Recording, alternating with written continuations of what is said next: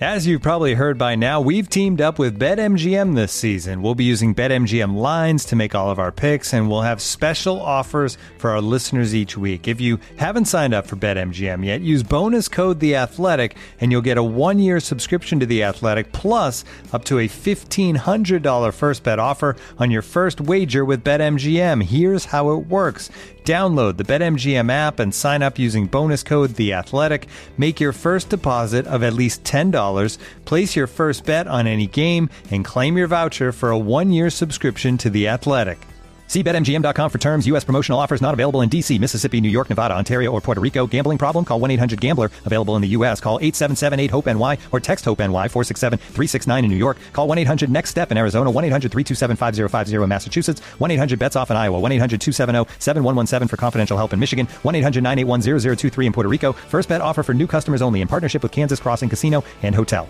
Don't forget, if you haven't signed up for BetMGM yet, use bonus code The Athletic, and you'll get a 1-year subscription to The Athletic, plus up to a $1,500 first bet offer on your first wager.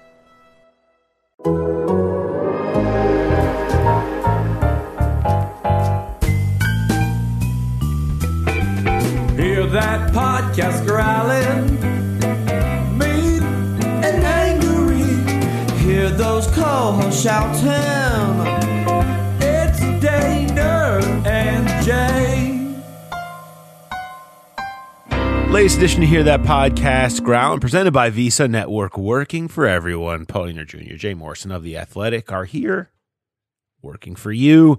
As it is draft season, we're in the middle of it. We got a special episode today, and I'm excited about it. It's a little bit different, a little bit of zig in our draft coverage that normally zags this year, and it's an exciting episode, I think, Jay. And you know what? It's one that Jay Morrison fans can be excited about. All about numbers. Math Bomb is here. That's right. That's right. I'm excited about it. We're going to take a little bit of an analytics episode here, and that is taking a look at the draft through a Bengals lens, as always. Draft numbers, draft analytics. What numbers matter? What numbers matter to the Bengals? What numbers matter with this draft class in regards to the Bengals options and positional priorities and top picks? And why should that matter to you? Which numbers should you keep an eye on as you track prospects, as you think about, and this team thinks about what direction they should be going to really make the most out of their picks and find the value, find the sleepers. Where do they come from? Where do we go to for that? Bringing in our good friend at Pro Football Focus, their lead draft guy, Mike Renner, who we recorded this late last week. Their draft guide is awesome. It is out. All their PFF stats are on there, and there's a good part of this conversation that I love, where we really talk about translatable stats from what PFF does to what we've consistently seen in the league. And I thought, when you're talking about positions, the Bengals are looking at some good stuff there. And then, that's right, Jay said it, Math Bomb is here. Kent Lee Platte, if you don't know, at Math Bomb on Twitter, and Kent, I highly recommend you start following, because he came up with the relative athletic score, which is a great way to get true athletic profile numbers on all of these picks to compare directly all the way back to everybody selected to 1987. And it's easy to use. It's fantastic. The player cards, you've probably seen them circulate as they do. But I found it a great tool, and a great way to get something beyond, well, he ran a fast 40, right? Or that guy, what does it mean that he had a 4.42 shuttle? Like, what do all these things mean in totality? And what does it mean to the chances that a guy is going to succeed, or finding gems, things like that? So I have Math Bomb on, and we talk about relative athletic score, about how to use it to your advantage. And I've talked to, coaches around the league and on the Bengals that see it, that look at it, that use it occasionally. And so I was very happy to catch up with him, and he has a fantastic handlebar mustache. A shout out to him on that. The most amazing thing about Kent and his system is it is free. Some of these sites, Pro Football Focus and those that they have great information, but you have to pay to get a lot of it. And his is all out there and free. And, he mentions it in the conversation that agents even come to him because they use his stuff in negotiations, and maybe he should start charging a little bit. But for now, you guys can get all that information for free. RAS.football right now is his website, and I'll follow him at MathBomb. That's really the best way to see all the cards and all the information on all the prospects. You'll see them popping up now and certainly throughout draft weekend. We'll be referencing a lot in our draft coverage, so hopefully you can get a better insight into that as we get to that. We're going to talk about some of our favorite numbers, and then we'll have a little draft mailbag at the end because so many of you sent in your mock drafts. We have our mock draft mailbag is up. Jay and I talking about judging the best and worst of your mocking. And some was great. Some was very interesting. You love Trey McBride.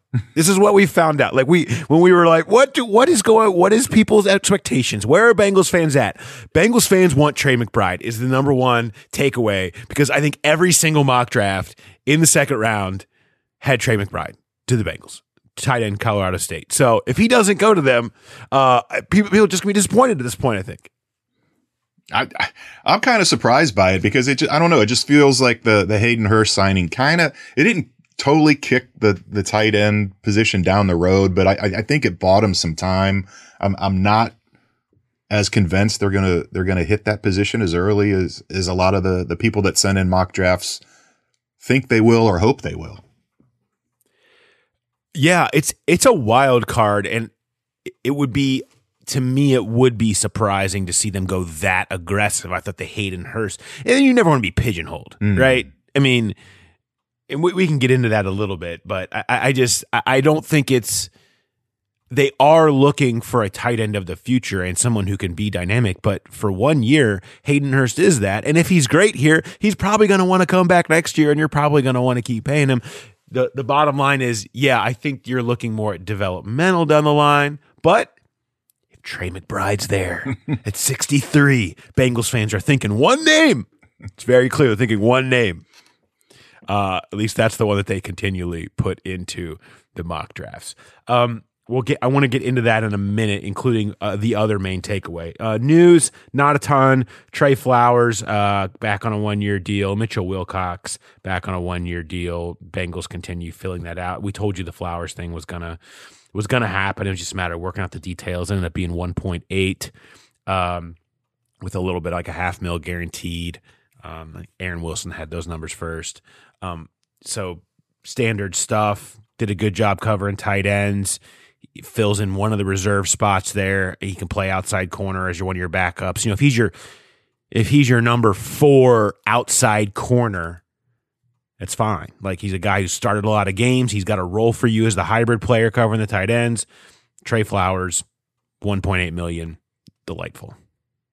Yeah, it made all the sense in the world. And I do think he probably, after playing well with the Bengals and having that starting history, maybe thought the market would be more attractive for him. And it just wasn't. And that it was a Bengals win. They were able to get him back at an affordable price. And he really is a nice depth piece.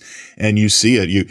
Not all teams are like the Bengals where they're so loaded at wide receiver that the tight end is almost an afterthought. You've got some of these teams with the Darren Wallers and whatnot that really, Kelsey, that have great tight ends. And if you can put a guy like Trey Flowers on one of those guys, it's a big, big advantage. Even though he's your number 4 outside corner, he becomes one of your most important corners on game day when you're facing a team like that. So it was a really good signing to get him back. God, I mean, look around what your AFC playoff run was and will be. Yeah. I mean, this conference has quarterbacks and tight ends, so many great ones. And, Mark Andrews in Baltimore, if you think Baltimore is going to be your number 1 competition in the division, and certainly they stack up to be that way, the Browns obviously, but I mean, you know what Baltimore will be.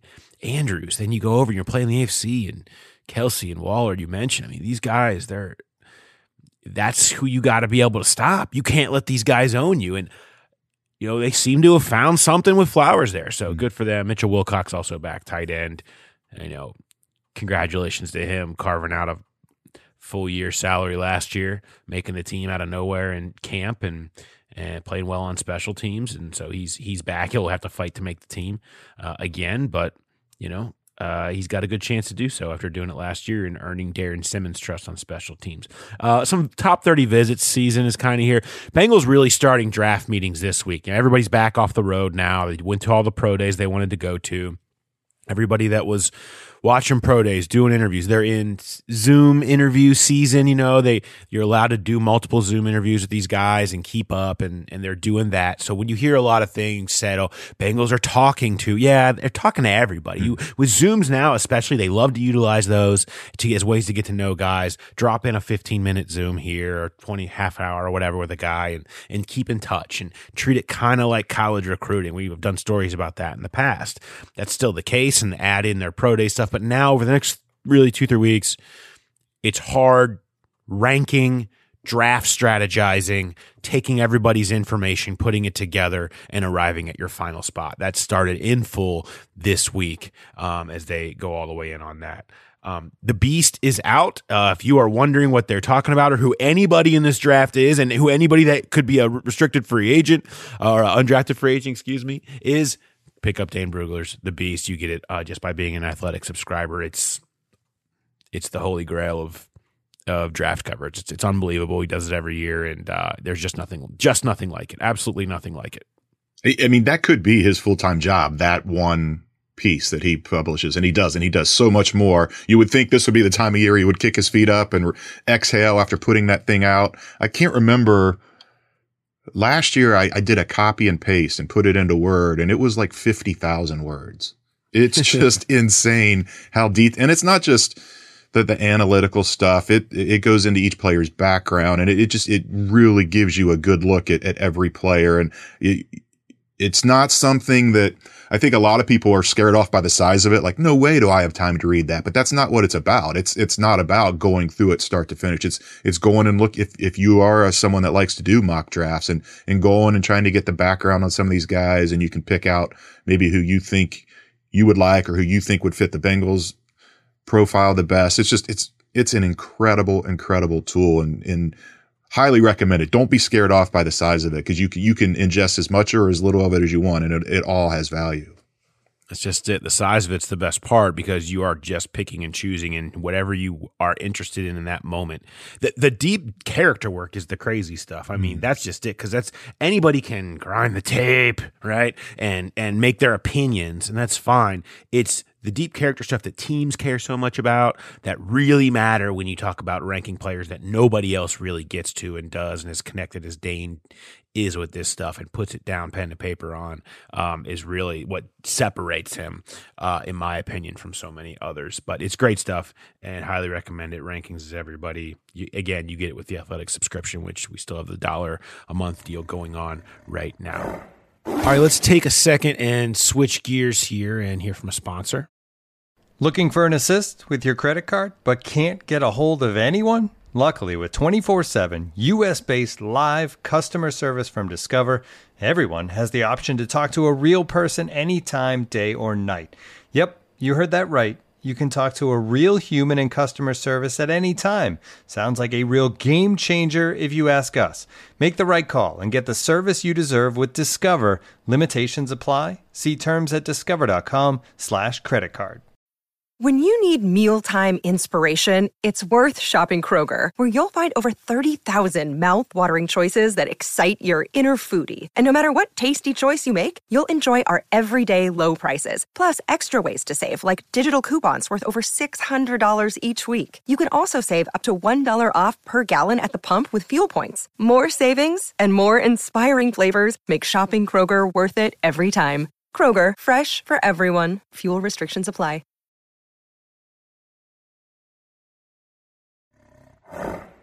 To go into a topic from the mock draft mailbag, because a couple of trends beyond Trey McBride and Punt God that we saw from you guys going after, and the obvious of positional needs tends to be that, was so many of you had the Bengals trading back to add picks. Understandable thing you'd want to do in an exercise like this. And we had one listener sent in the ultimate nuclear trade back option of just all the way out of everything and ended up with 13 picks. And I don't know where they're going other than pissing off the backups that are currently on the roster. Because guess what? About if 9 of those guys that you picked between the second and the fifth round, you have 9 picks between the second and the fifth round there. They're not cutting any of those guys. Like, they just don't. You're not going to cut a 5th round, 4th round, 3rd round pick before they've had a chance to really do anything. They're supplanting some people that went to the AFC Championship with you and that earned spots on that roster. Maybe that's what you want, but I don't feel like that's where the Bengals are at right now, to totally end up in some baker's dozen situation. However, trading back obviously does make sense. So many of you were pointing to that. I thought it was a good chance for us to talk about the reality of that, that I think gets misconstrued sometime, why teams would, and some of the history. Let's start here. People say this. Well, the Bengals are at 31, and we say this. I've said this. Bengals are 31 this year with these quarterbacks, where they're all like in this. Everybody's thinking, do I have the next Lamar Jackson, right? Are there 5 Jordan Loves, right? Or guys that would be around at the end of the first? Are they worth that? A second? Do teams want the 5th-year option of if he's a developmental guy down the line? What is the reality of that? I mean, there's not a ton of history of teams coming up for these quarterbacks late. There's a couple.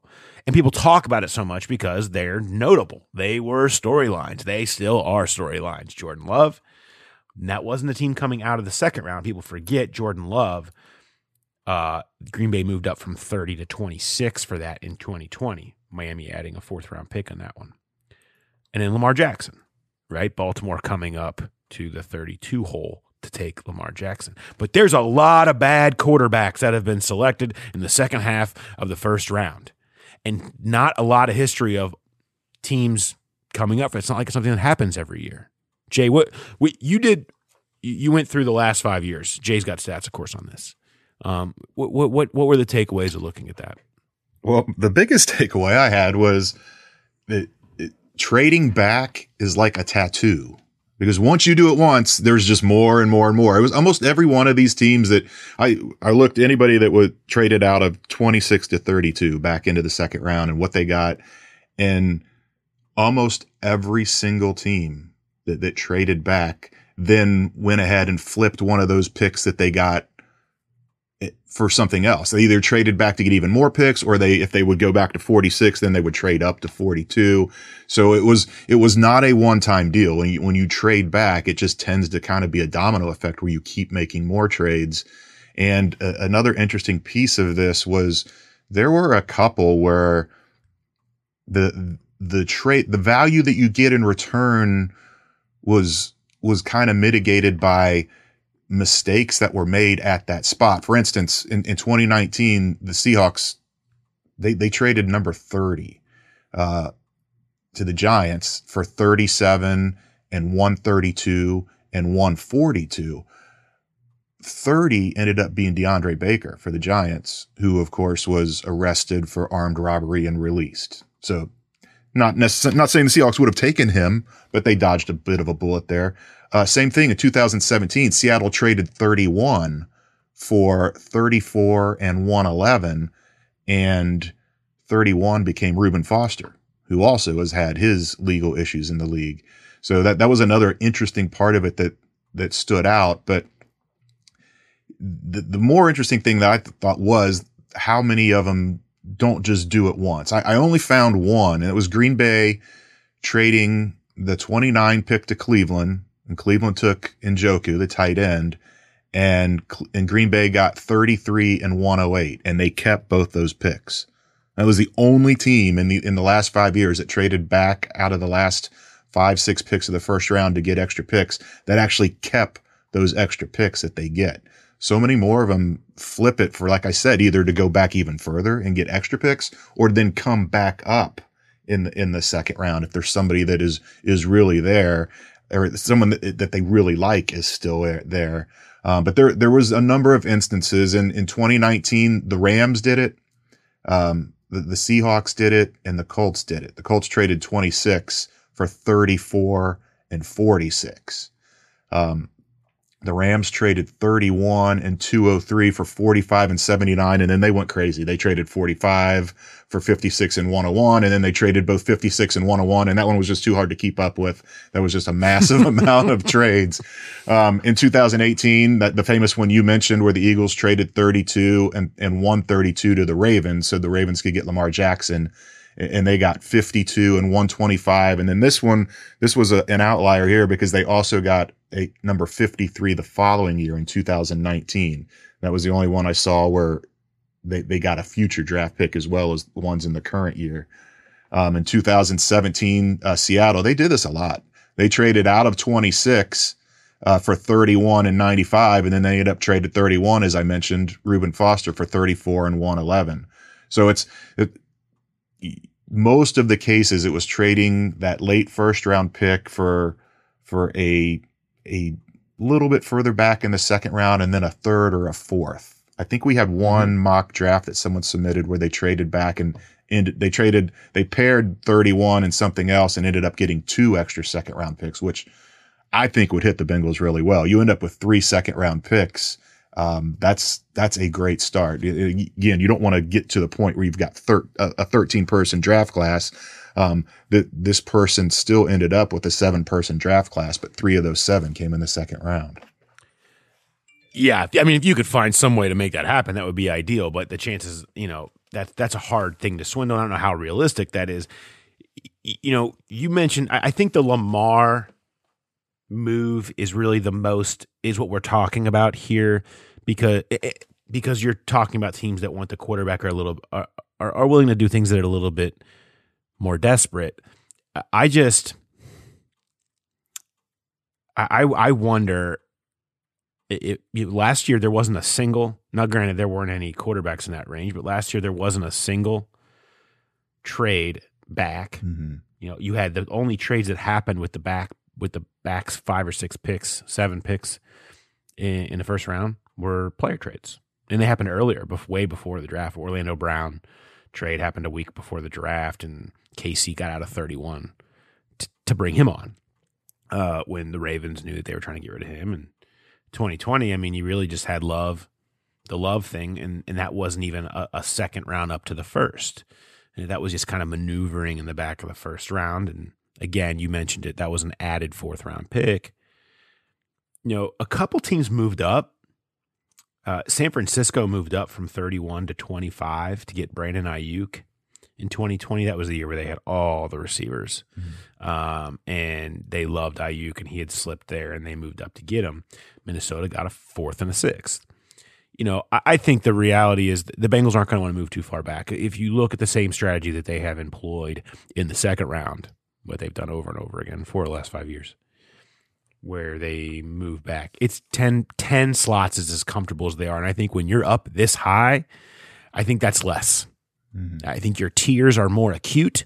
I think you have 4 or 5 names pinpointed that are at a certain level, maybe less.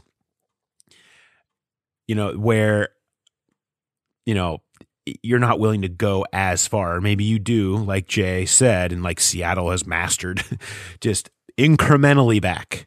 Okay, go back to here and see what's there. Okay, go back to here and see what's there.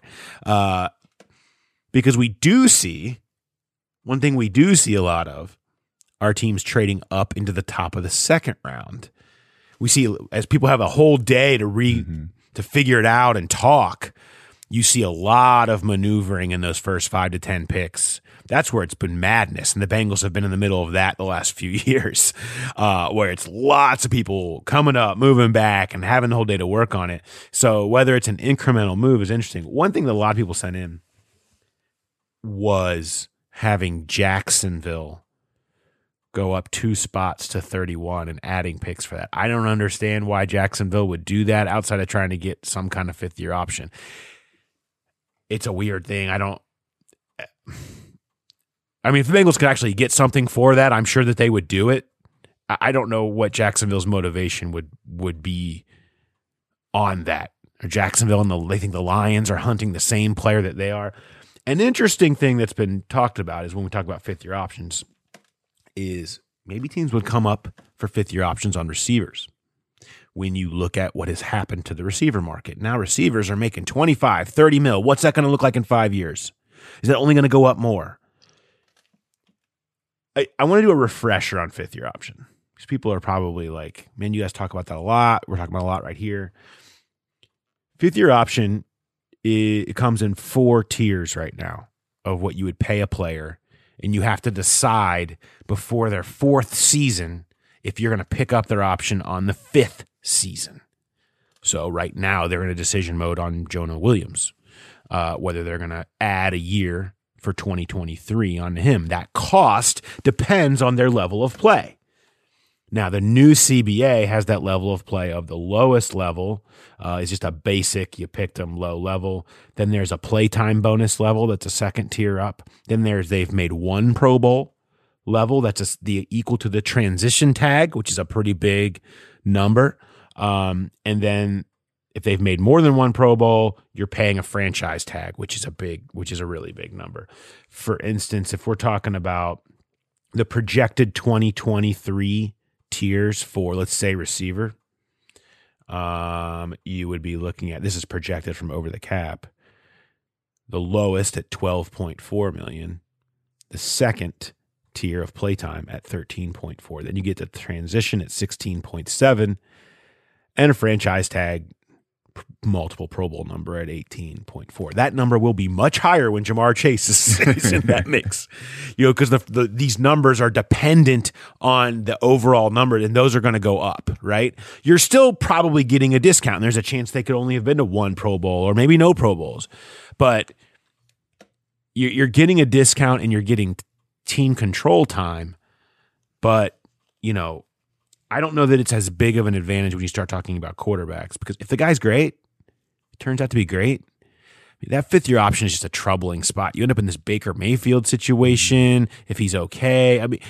We just haven't seen a lot of times. Lamar might be the only example, and it's only because he's refusing to talk to the Ravens.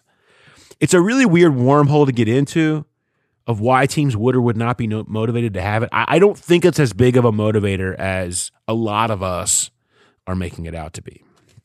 No, I think that the Jordan Love situation is the one where it really kind of comes into play, because the plan all along was for him to be a succession plan for Aaron Rodgers. And so he's not going to play for a year or two. And then, so really you're only going to have 2 years to see him, really 1 before you got to make the decision.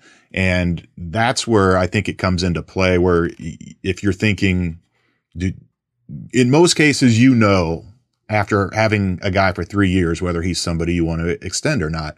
Not always. I think there's still some questions right now whether the Bengals are going to 5th year Jonah Williams or not. But in most cases, it's something that you already know, and it's a dangerous thing to flirt with, because especially what you talked about with receivers, they're guys like Chase are going to establish themselves. And if that, you see how contentious, I don't know, contentious is the right word, but just how difficult the Jesse Bates situation has been. I know 2nd round, totally different thing there. But when you talk about 5th-year options, almost kind of like the franchise tag, and it's that versus a long-term contract, and it creates hard feelings, and it really kind of cracks the door open for holdouts and just disruptive springs. And so it is. I don't think let's trade up into the 1st round so we can have the 5th-year option on this guy. It might be a thought process when you do it, but rarely does it play out the way that you were thinking or planning for it to. And maybe, like we said in the beginning, maybe there are 4 or 5 Jordan Loves in this draft. I don't. What happens with quarterbacks is always very confusing, because just when you think a guy is supposed to go 20 in the late 20s, because that's what big draft industry complex has decided, teams go ahead of that. Next thing you know, people thought at one point Patrick Mahomes was going to go in the mid to late 20s, and he ends up, the Kansas City comes all the way up to 10. It's just, it changes. It's never necessarily what you think. And then sometimes a guy that people say, oh yeah, early 2nd, late 1st, it's the 4th round until he goes or something. It's just, quarterbacks, man, if people don't think don't see it, don't think that guy can be a guy, they either go for it or they don't. And so the idea that it's definitely going to happen because you're sitting at 31 and people want to get that, I don't know that that's how it's going to work. Teams behind them that you could see moving up. Now, this obviously can change as there's going to be lots of action in the first round, but Houston is interesting at 37. I wrote in the mock draft mailbag, I never understand what the hell they're doing, so it's hard to know what Houston's going to try to do. I mean, I guess they're sticking with David. I mean, Davis Mills is their guy. They don't seem to have anybody else, but also what are they even doing? So at 37, maybe they're coming up. The Jets are, so 33, the Jacksonville, nope. 34, Detroit, obviously in the business, but they have a pick at 32 and at 34. The Jets, no. The Giants should be, but I don't know that they're coming up. Maybe they are. They haven't I certainly wouldn't, they haven't given that idea off that that's something that they're talking about doing. The Jets, no. Chicago, no. They just took Justin Fields. 40, 41, Seattle with 2 picks. Seattle obviously in the needy quarterback business. Seattle loves trading back. They don't like coming up. Jay just went through that. So the idea of Seattle coming up would certainly be different for them. But if you need a quarterback, you're doing a lot of things that are different from you. That's about, for me, as far back as I think the Bengals would go on an initial trade. Indianapolis at 42, maybe they'd go there. You're going back 11 spots. Atlanta at 43. I mean, there's that group, right?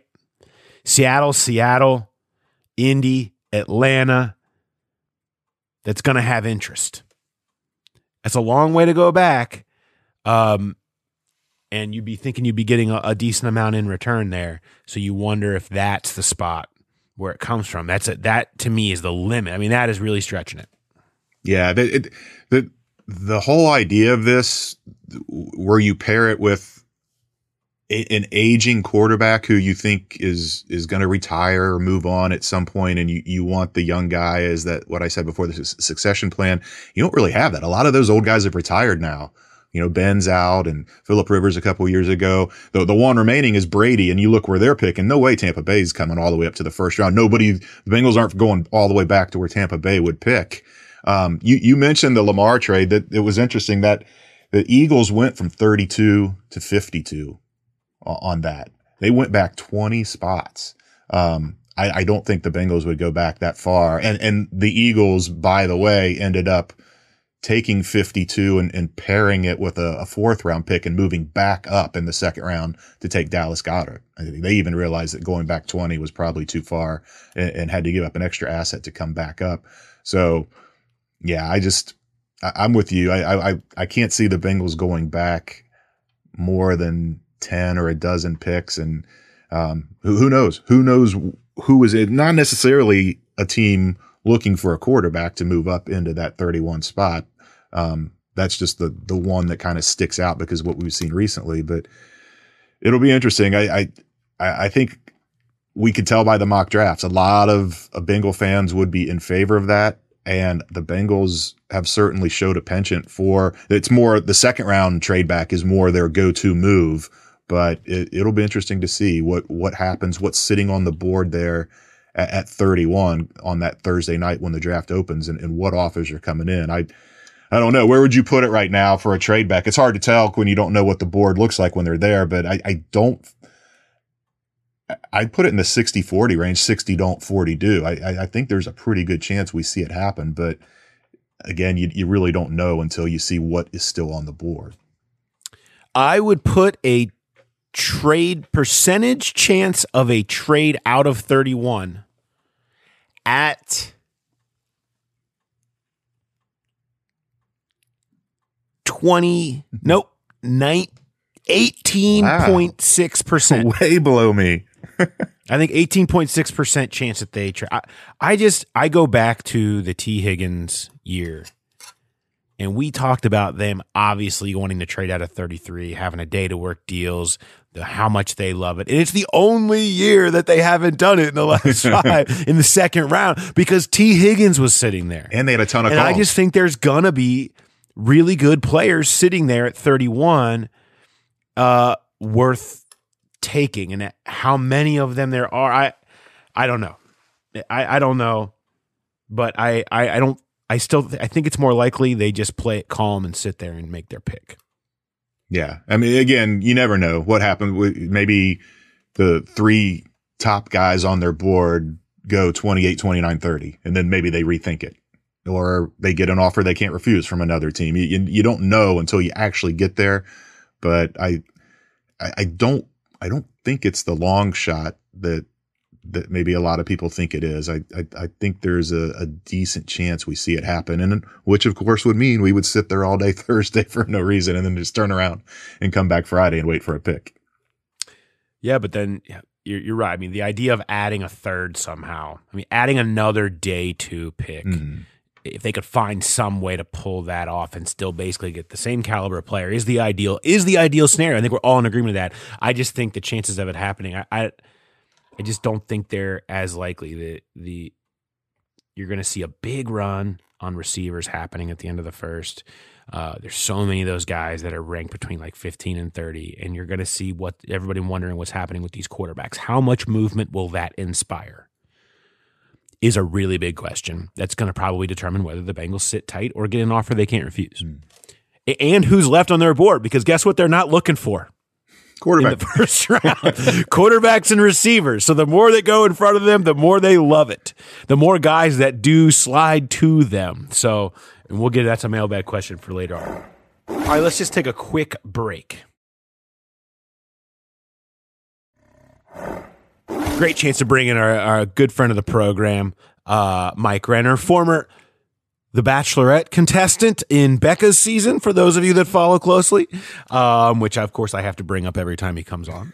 So we have that and many, many more good nuggets from Mike, as always, from Pro Football Focus. Does a great job. Again, we recorded this earlier in the week. Happy opening day to everybody. While you're listening to me and Mike talk from our pre-recorded conversation, me and him might be actually sharing a beer down at the bank. So here's my conversation with Mike Renner. Mike, what's going on? Hey, Paul, thanks for having me back on here. I know we've done some pods in the past. Back then, it was in person, though. It was, and we could do that in person. I can come down to the banks right now, and we can hang out. We could do it at the Holy Grail. I'm fine with that. I was gonna say let's do it at the Holy Grail on Tuesday. That'll be perfect. Yeah, it'll be real. It'll be great audio, no background noise at all. Let's you're the PFF draft guide is out. Versions are updating as we speak. I mean, you guys are on version 4, another version coming. It's awesome. I highly recommend anybody be an Edge, be an elite subscriber.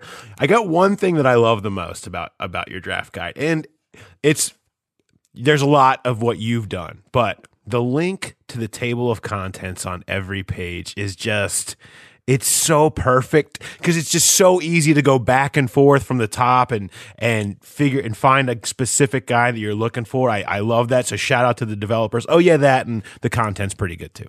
Yeah. So that was one thing that this year I was like, if it's going to be a PDF, first off, I didn't want it to be a PDF. Like I'm like, give me some IT resources to put this online. And they're like, no, you're on your own here. So I'm like, so it's going to be a PDF. I at least need to make it so we can find these guys and get to them quickly. And that was one thing I had to have in the draft guide, because if you don't have that, it's unusable. Like if you're doing Control F, which most people will probably consume and don't even know about Control F these days, then it's borderline just a grind to get through. Well, I love that aspect. Also, I have this written down, so to make sure I point out that in your bio, it really should say that you're a top 5 graded wide receiver in the history of The Bachelorette, I believe. Do you have like a slow motion video of your touchdown from your season that you were on The Bachelorette? Do you keep that in the archives? Does it get pulled out by the PFF offices? I actually do. I have a couple of the highlights from when they showed me in that. And I honestly, if it would have been reviewed, if they would have reviewed that play, the ball did move. The ball moved a little when I hit the ground. So maybe by new NFL rules, it's a catch. But I think at the time they hadn't switched over to that. So I think technically glad there wasn't a good camera angle where they could overturn it. Now, you were on Becca's season, right? Now, producers ever given you full unedited copy of the football game just to go back through and maybe have some of your people review and totally grade everyone?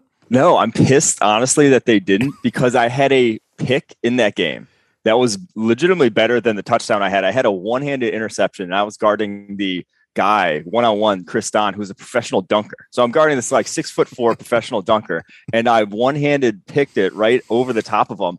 And it was probably the most athletic thing I've done in my entire life, and they didn't show it on the broadcast. So I need that footage. Unbelievable. What a brutal beat for you. You got to feel like coming out, at least you're going to have that out of this show. You know? I know. You may not get the girl, but you've got the one-handed pick on national TV, and they don't even give you that. They must not have had the angle. It hurts to say. I want to dive into a couple of things. One, as a general, that's specific to you guys, because you guys do it better and more and differently than anybody else does with all the grading that you guys have on both the professional and college level and the deep, the raw data and things. What is one PFF stat or grade at an individual position that you think is proven to most correlate to NFL success? I think it's pass rushing grade. And if you combine basically your ability to rush the passer and how frequently you do that at the collegiate level with your athleticism, you got a pretty good starting point. Like, there have not been a lot of guys in our now 8 years of doing this that have graded out at a high level as pass rushers and been athletic that then go to the NFL and fail. So when we see guys like Aiden Hutchinson, when we see guys like George Karlaftis in this draft class, we're going to be high on them because they graded out really well at the collegiate level. They've tested and had this physical profile that is at a high enough level to succeed at the NFL. When that's the case, like, you just have a high floor. So that's one position that we've seen year in, year out have consistent success in our grading. And I do think the NFL is good at evaluating it too. Like, it's one of the positions that does go highly, and you don't see a ton of busts at compared to others, but it is one that I think is very predictive in our metrics. Is there one on offense, that's similar in that way, or is just the nature of offense make it harder?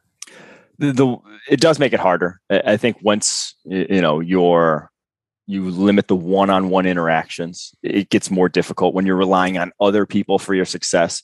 So that's why I do think the one I was going to highlight in offense is another position where you have a lot of one-on-one interactions, and that's broken tackles. We've seen that guys who break tackles at the collegiate level can do so at the NFL level as well. And now that may not necessarily mean they're going to be productive running backs, because obviously there's more that goes into breaking tackles there's more that goes into playing the running back position than just breaking tackles. But it is one thing that if a guy breaks it at a high level, we highlighted Javonte Williams last year as our RB1 in that class. If he does it in college, he's going to do it in the NFL. And Javonte Williams also, led the NFL as soon as you get there in terms of broken tackle rate this past season. Broken tackle rate, would elusivity show itself up there in the same way, or is that different? I guess it's how you want to define elusivity. To me, I think they go hand in hand. Break tackles elusive. It's like tough to bring down. But I mean, some people define elusiveness as like actual shiftiness or like toughness in terms of like touching a guy at all, which isn't quite broken tackle. So that can be a little bit different. But I think that's a good barometer of broken tackles for elusiveness. Yeah. A couple of guys, this is Bengals related kind of target zones here for this draft. One, I want to start here, even though I don't know if this will be their target now after free agency, but it's important to continue to talk with the offensive line, particularly center. Ted Karras comes in, he's plotted as center, but obviously very easily could move to left guard. And you have a prominent center here that is kind of a divisive prospect. Not for you, though. You guys have Tyler Linderbaum as, you called him the best center prospect since you guys have been grading college, which would be better than Frank Ragnow, who Bengals fans still wring their hands over missing by one pick, instead taking Billy Price a few years ago. What it was about those grades that made you guys so high on Linderbaum, and where do you see, is there any concern about it, that his translating to the NFL with big nose guards over him and things like that? There certainly is concern whenever there's a guy who's a physical outlier, and I would call Linderbaum that in terms of his size, in terms of his frame. I think he has 31-inch arms. Like, he's going to be, bottom 10 to 20th percentile in terms of any size metric that you want. But athletically, now we didn't test pre-draft, but athletically, no concerns about that. And the thing I keep going back to with him, is the fact that he was in 2019 now, a redshirt sophomore.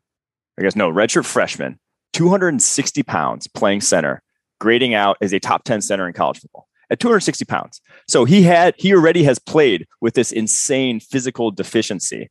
Like, I don't care what you are, 260 pounds, you are giving up 40 plus pounds to every nose tackle you're going at. So he's played with that physical deficiency already and graded out exceedingly well. So this isn't a Garrett Bradbury situation, which is the popular comp for him in terms of the low end projection of what he could be at the NFL when, he doesn't have the physical advantage, or when he is, sort of going up against bigger nose tackles as a smaller guy and could struggle. Garrett Bradbury didn't grade out well until his senior year at NC State, whereas Tyler Linderbaum, anytime he's seen the field, didn't matter how big he was, how strong he was grading out well. So that's what I keep going back to with him and why I think he's the top center. And Ragnow was the previous sort of record holder for that. He was our previous highest graded center coming into the NFL draft. And that correlated. And there were questions about Ragnow before that. And you guys, I remember specifically sitting in your guys' offices over there and people talking about, well, look, the grades are the grades. Like, this guy is just not losing. And that's what everyone should focus on. And as he's gone to Detroit, that's proven out. And I think if he's a very interesting name if he does end up still being on the board at 31 for Cincinnati, just because will they tolerate, particularly in this division, having somebody? But they run the wide zone, right? Like, I mean, it's not like they're out there trying to, be just nothing but power, pin and pull. I mean, they're trying to get out there in space. So it seems like he would be a great fit for any wide zone team. Yes, that's what he did at Iowa. They're one of the outside zone heaviest teams in college football. That's what he's tailor-made for. That's why he looks so good and graded out so well in that scheme. And that is, like you said, that's the Bengals' bread and butter. They're not going to change away from that anytime soon. And so obviously when you are going to be, that's who you're going to be. You better draft guys for that scheme. You can't just say, let's draft this guard who looks like a monster on tape, but runs a 5.4 40, who's not going to be able to get out in the move to save his life. So you got to get guys for that scheme, and Linderbaum is perfect for that scheme. Corners are number one priority. And at 31, they're not going to get out of the top tier, the big three in this one. So amongst those other guys, though, I mean, what are the warts and what are kind of the grades show? Because one in particular is Kaiir Elam. You guys have him graded his worst year last year at 61.8. You still have him at 29th on your big board, but I mean, what about the grades concern you? Do you see that as descending player, or do you, as their reasoning that you feel like is easy to pinpoint and move past? The biggest reason for the massive step back, penalties. I think he committed almost a penalty a game this past season, which I don't care who you are, you're committing one penalty a game. That's going to not bode well for your defense. It's too many, even if, allowing yards is probably more what you focus on for projection purposes. The penalties themselves, grading wise, like those can come and go. So that's why he grades out poorly and why he can still be higher on our draft board despite that. So the thing with Elam, though, is versatility. I don't think he is particularly versatile. If he's not at the line of scrimmage, getting his hands on guys, he's not a particularly impressive cornerback. And obviously with the Bengals and all they do and the versatility that we've seen from them, I'm not sure he's a great fit. Like, that's why they prioritized Chidobe Awuzie over William Jackson, because Chido is far more versatile type of cornerback, and they run a lot of different stuff defensively in Lou Anarumo's defense. So I do think that a guy like him, they might be lower on than some other corners in this class, just because he is probably limited in the schemes he's going to be able to run at the next level. But I will also say sometimes guys like that, like sometimes maybe Lou Anarumo wants to do something. Maybe he wants to do something where he has a guy who's a press specialist and wants to deploy that in the defense. So you never really know. But I do think that just from what I've seen from the Bengals defense in years past, it probably wouldn't be a guy they'd be high on. Fair to say Booth would be the opposite of that then. I mean, a guy who can do everything. He's really, that's kind of part of his selling point, is that he can do absolutely everything, press, man, zone, whatever.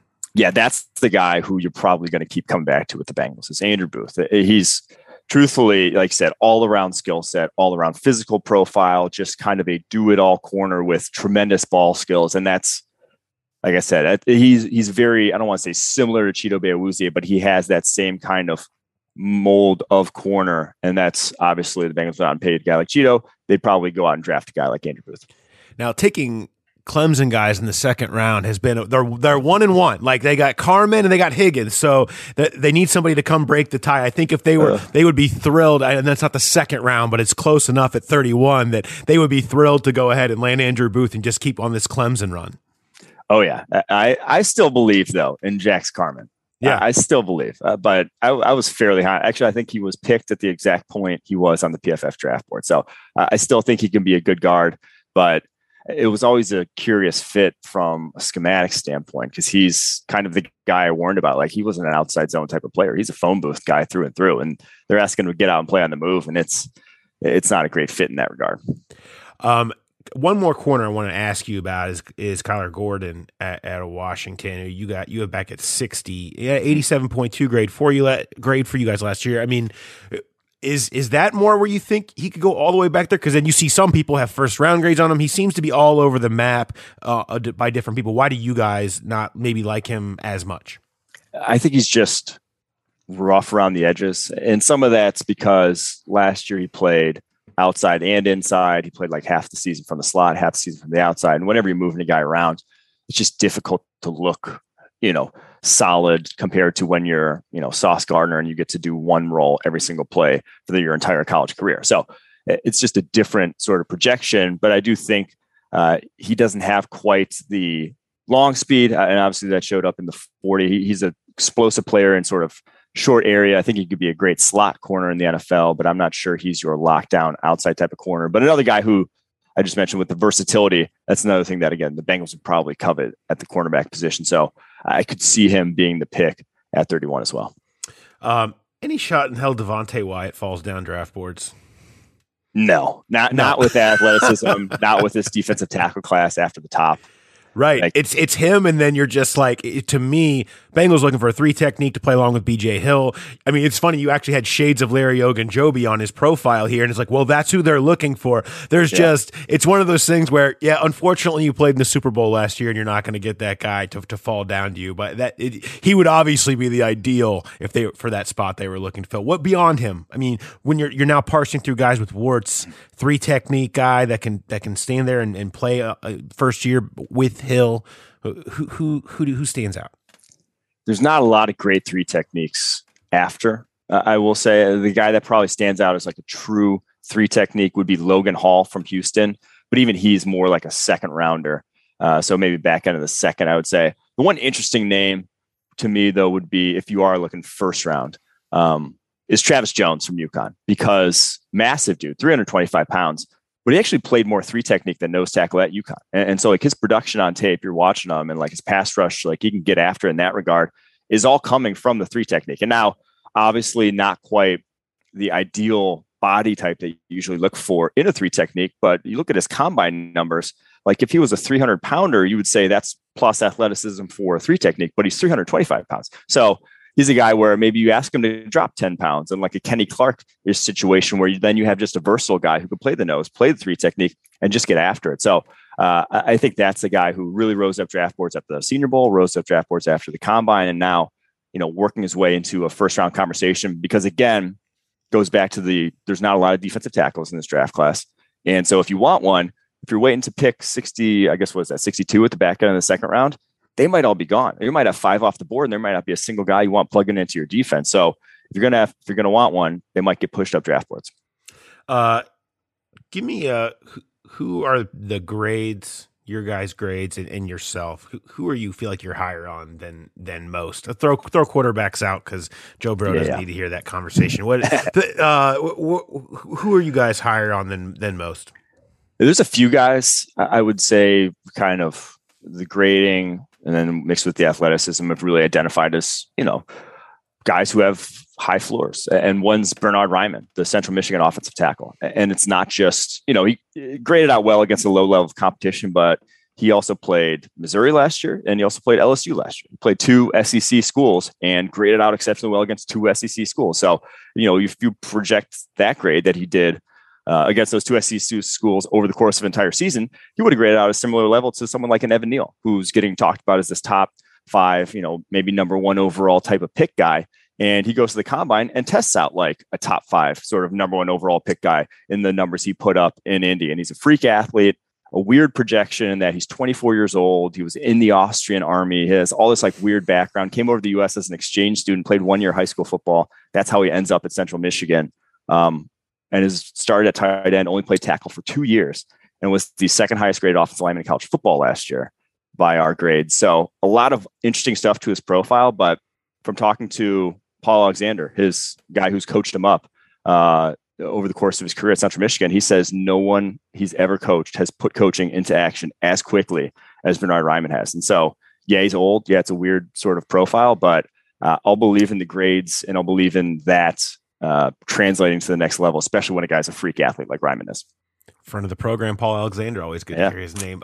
Let's go the opposite guy. The grades, and you guys are maybe lower on than a lot of the most are because of kind of what you guys have seen in some of your numbers.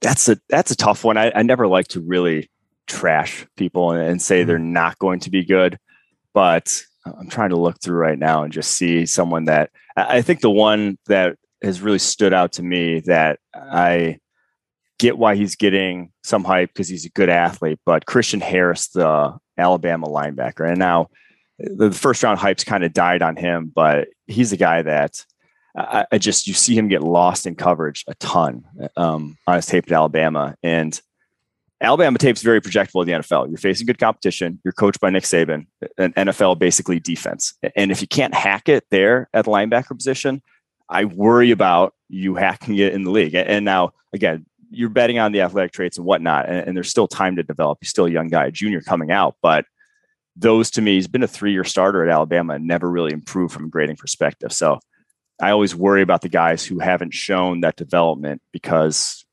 everyone has to get better once you get to the league. No one is a finished product coming out. Very few guys in NFL history are. So it's a thing that has to happen, and I haven't seen it yet from him. Okay, one last thing before we leave. I want to give you a chance to say, I heard it here first. Late round guy that you just love that's going to go in the late round that when somebody drafts him and he plays well, I'll be like, look, Mike told you this was who it was going to be. Who's your late round guy? My guy this year, and I think the Bengals should draft him because he's an offensive lineman. And I think this year, maybe not first round is where they should address offensive line, but they should get a guy who can play all 5 positions. If they can get a versatile guy in the 3rd round, that would be ideal. And to me, it is Wake Forest offensive tackle Zach Tom. He's one of the best testing athletes in the class. You watch him against Jermaine Johnson, who's rumored to be going top 10, the Florida edge defender, didn't allow a single pressure against him in that entire game. He is one heck of an athlete, maybe a little undersized for the position, but he cross-trained at guard and center at the Shrine Bowl. I just really liked what he put on tape. Really think he uses his hands well, and isn't going to be everybody's cup of tea because his size is not particularly powerful. But for the Bengals scheme, I think he'd be absolutely perfect in the running game. So that's a guy I'd love to get in, develop, and basically have that swing potential to play all 5 offensive line positions. There it is. I'm clipping this right now, and I'm going to save it in a file for draft night. We shall see. If the Bengals pull a Zach Tom pick out, I'm just going to tweet it out immediately and at you, so you can drop the "I told you so" and make everybody very excited. I love it. And then when he sucks, I'll delete it's your the fault. tweet. It's your fault. Yeah. I can delete the tweet. It's cool. We'll have an edit button by then, so we'll be good. Perfect. We'll get rid of it all. Mike, thanks for your time. I really appreciate it as always, and we'll see you. We'll see you Tuesday, wandering around the banks, I imagine. Oh, you definitely will. Thanks for having me on, Paul. All right, always good to talk to Mike, and too bad he can't get the producer's cut of his incredible one-handed interception back from his season of The Bachelorette. Instead, only the touchdown made it, but it's all right. It's all right.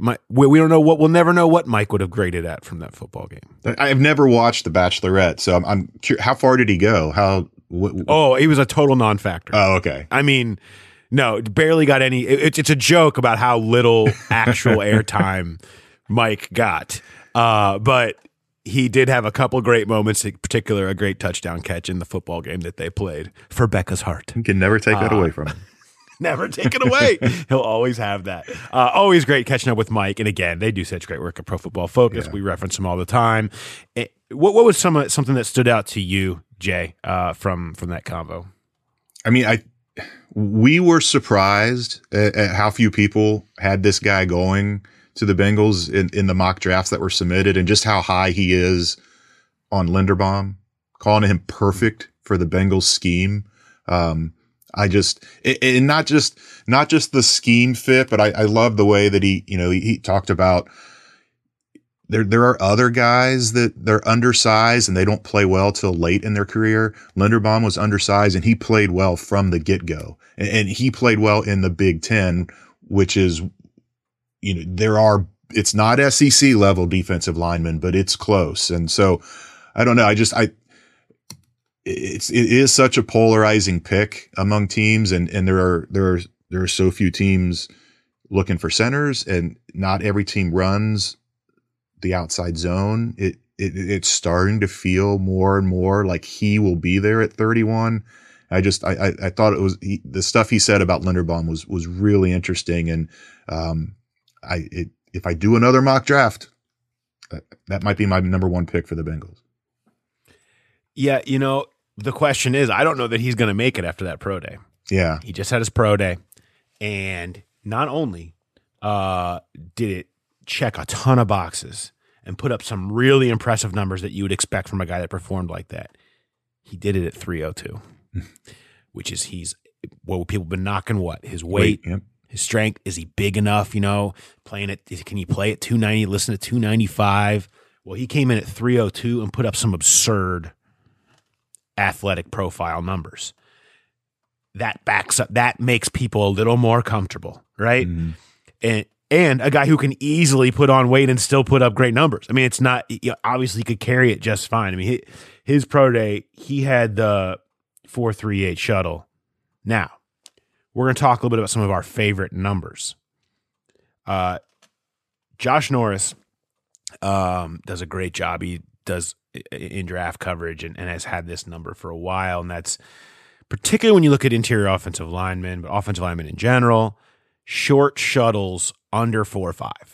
And the list of those that have been taken, Jason Kelce at the top of this list, who performed really well. And that is a comp that has been made for Tyler Linderbaum a lot. This just athletic outside zone mover, get to the second level, latch on guy. So good at what Kelce's been great at. The ability to move quickly in that 5-yard box, back and forth, side to side, and that lateral movement, that quickness to get to that next level.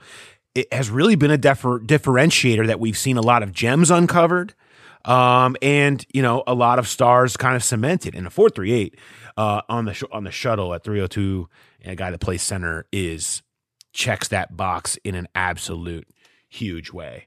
And so when you talk about something like that, that's where you're talking about a differentiating stat, a differentiating number, and what you wanted to see from Tyler Linderbaum. And I'm with you, Jay. I think we have talked about, what are they going to think about not having a guy who's a super big, powerful, man, I don't know. You want to run outside zone or don't you? And that's what this guy is going to be great at. And we know he can hold up well enough to play center. And like Mike said, this isn't Garrett Bradbury situation. The tape doesn't show that, and you got a certain point, just say this dude did it at Iowa. He's one of the best offensive linemen they've ever had. He's a leader. He's a work hard guy. I mean, he's everything you would want. I don't think I would be scared off by that because the rest of it's just so good. And you plot him, you pop him in there, and you move Karras over to left guard, and boy, do you feel great about that line. Yeah. You just feel so great about that line. I don't know that he's going to make it there because I think this kind of helped put it over the top and maybe ease some people that might have been a little bit on the fence. Yeah, I don't want to spoil too much of your conversation with Kent, but I thought it was really interesting what he said about centers too. You'll get to that in a little bit, and it kind of goes into the Linderbaum piece. One of the other things that really stuck out from what Mike talked about with you was when he dropped Paul Alexander's name, because I know a lot of Bengal fans think that Paul Alexander overstayed his welcome too long here, but the fact of the matter is he coached in the NFL for a long time. So when he says a guy like Bernhard Raimann puts coaching into action faster than any offensive lineman he's ever worked with, that's significant. I don't know if you're taking a tackle at 31, it's it's basically succession plan. I mean, they've said they're not moving Jonah Williams, and you're sure not going to move La'el Collins. So, is Raymond a fit there? I don't know, but that really stood out to me because I respect Paul's opinion. I've talked to him many times and since he's left the Bengals, and if he vouches for a guy that adamantly, I think it says a lot about Bernhard Raimann. The tackle piece is interesting. I think that would be people ask a lot of time, what's a surprising thing that could happen? Maybe that's it. Maybe that's it. Would be a tackle and kind of saying, look, we're in on Jonah, but we don't know all the way. Or Collins, you've got him down here for multiple years, but you still, and then the depth of it, you're going to have, do we really want to be out there with Isaiah Prince in December again? I think there's a lot of questions there that you could see if it was a best player available type of situation, where maybe you see the next level happening there. And maybe it's somebody that has guard flexibility. What it was like last year's refrain. They got to try to maybe take another shot at that. Guard today, tackle tomorrow. Maybe that's where they're trying to look again. Yeah, I think that's a big surprise to me because I think they feel like they might have that in Deontay Smith. And certainly not giving up on Jackson Carman in a lot of respects. So it would be surprising to me. I don't think they'll value tackle as highly, but that maybe that's the surprise BPA that could knock people back a little bit. And they've done that before. The Eifert was a big surprise. Never expected a tight end that year. It wouldn't be totally out of character. The one other thing because we joked about this when we were looking at the drafts that everyone submitted. It's like, what's the deal with Zach Tom? Why does everybody love Zach Tom? And maybe that just shows that our listeners are also heavily invested in PFF because Mike loves Zach Tom as a good fit for the Bengals as well. He does. Zach Tom has checked a lot of boxes of Twitter happiness. He has a great RAS score, by the way. He's a great relative athletic score. He's got all the leadership stuff. He's got good PFF, translatable numbers there. He is one of your under the 4-5 shuttles on the interior offensive lineman. He's got versatility, could play inside, outside. So yeah, people see those numbers and understand the profile and the testing, and you say, oh yeah, Zach Tom, right? That could be. So I think that's why he has showed up a lot too, because this is it's a number thing, and it's something that we can easily grasp onto, and that teams easily grasp onto, and maybe he ends up going higher than that because of that. I think that's an interesting thought. I want to talk quickly about relative athletic score before we bring in Math Bomb. And so he'll explain it better, but essentially it's a full athletic profile of who a player is, given one number, 1 through 10, easy to understand. Perfect 10s are super rare. They do happen. And you get a feel of really you're getting an elite athlete for this size combo. So Jelani Woods is a perfect example. He'll be referenced in our conversation here. His numbers maybe aren't, you're not running like the fastest ever run by a tight end in the 40, or he doesn't have the fastest, the biggest broad or whatever. But at 6'7", 260, the combination of all of these numbers being good, great, elite makes you a perfect 10 athlete, freak athlete. It doesn't mean it shows up on tape. It doesn't mean that you're going to be that, but when there's certain positions where that's particularly good for. Before we bring in him explaining it and us talking about some of the translatable numbers and things like that, I do want to give you a chance to run through some of the RAS numbers, top RAS numbers from some Bengals in recent years.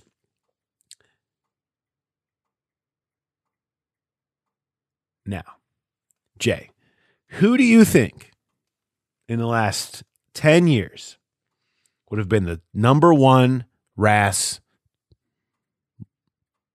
player selected by the Bengals? It's a hard one. It's not impossible. And it was certainly the storyline at the time. I'll give you that. early last decade, number one. Who do you think it would be? It was definitely a storyline when he was taken. He was a day 2 pick. Ooh, a day 2 pick. Day 2 pick. Margus Hunt. Time. Boom! There you are. Was definitely a storyline of the time. Yes. This dude is a freak. You are not supposed to be 6'8", 290 pounds, and international shot putting discus champion. Everything else he was raw, but this dude is a freak. He is like the ultimate relative athletic score pick before it existed. He was a 9.93, pretty close to a perfect 10 that the Bengals took a flyer on. Did it work out? Not really, but he's kicked around the league for almost 10 years now.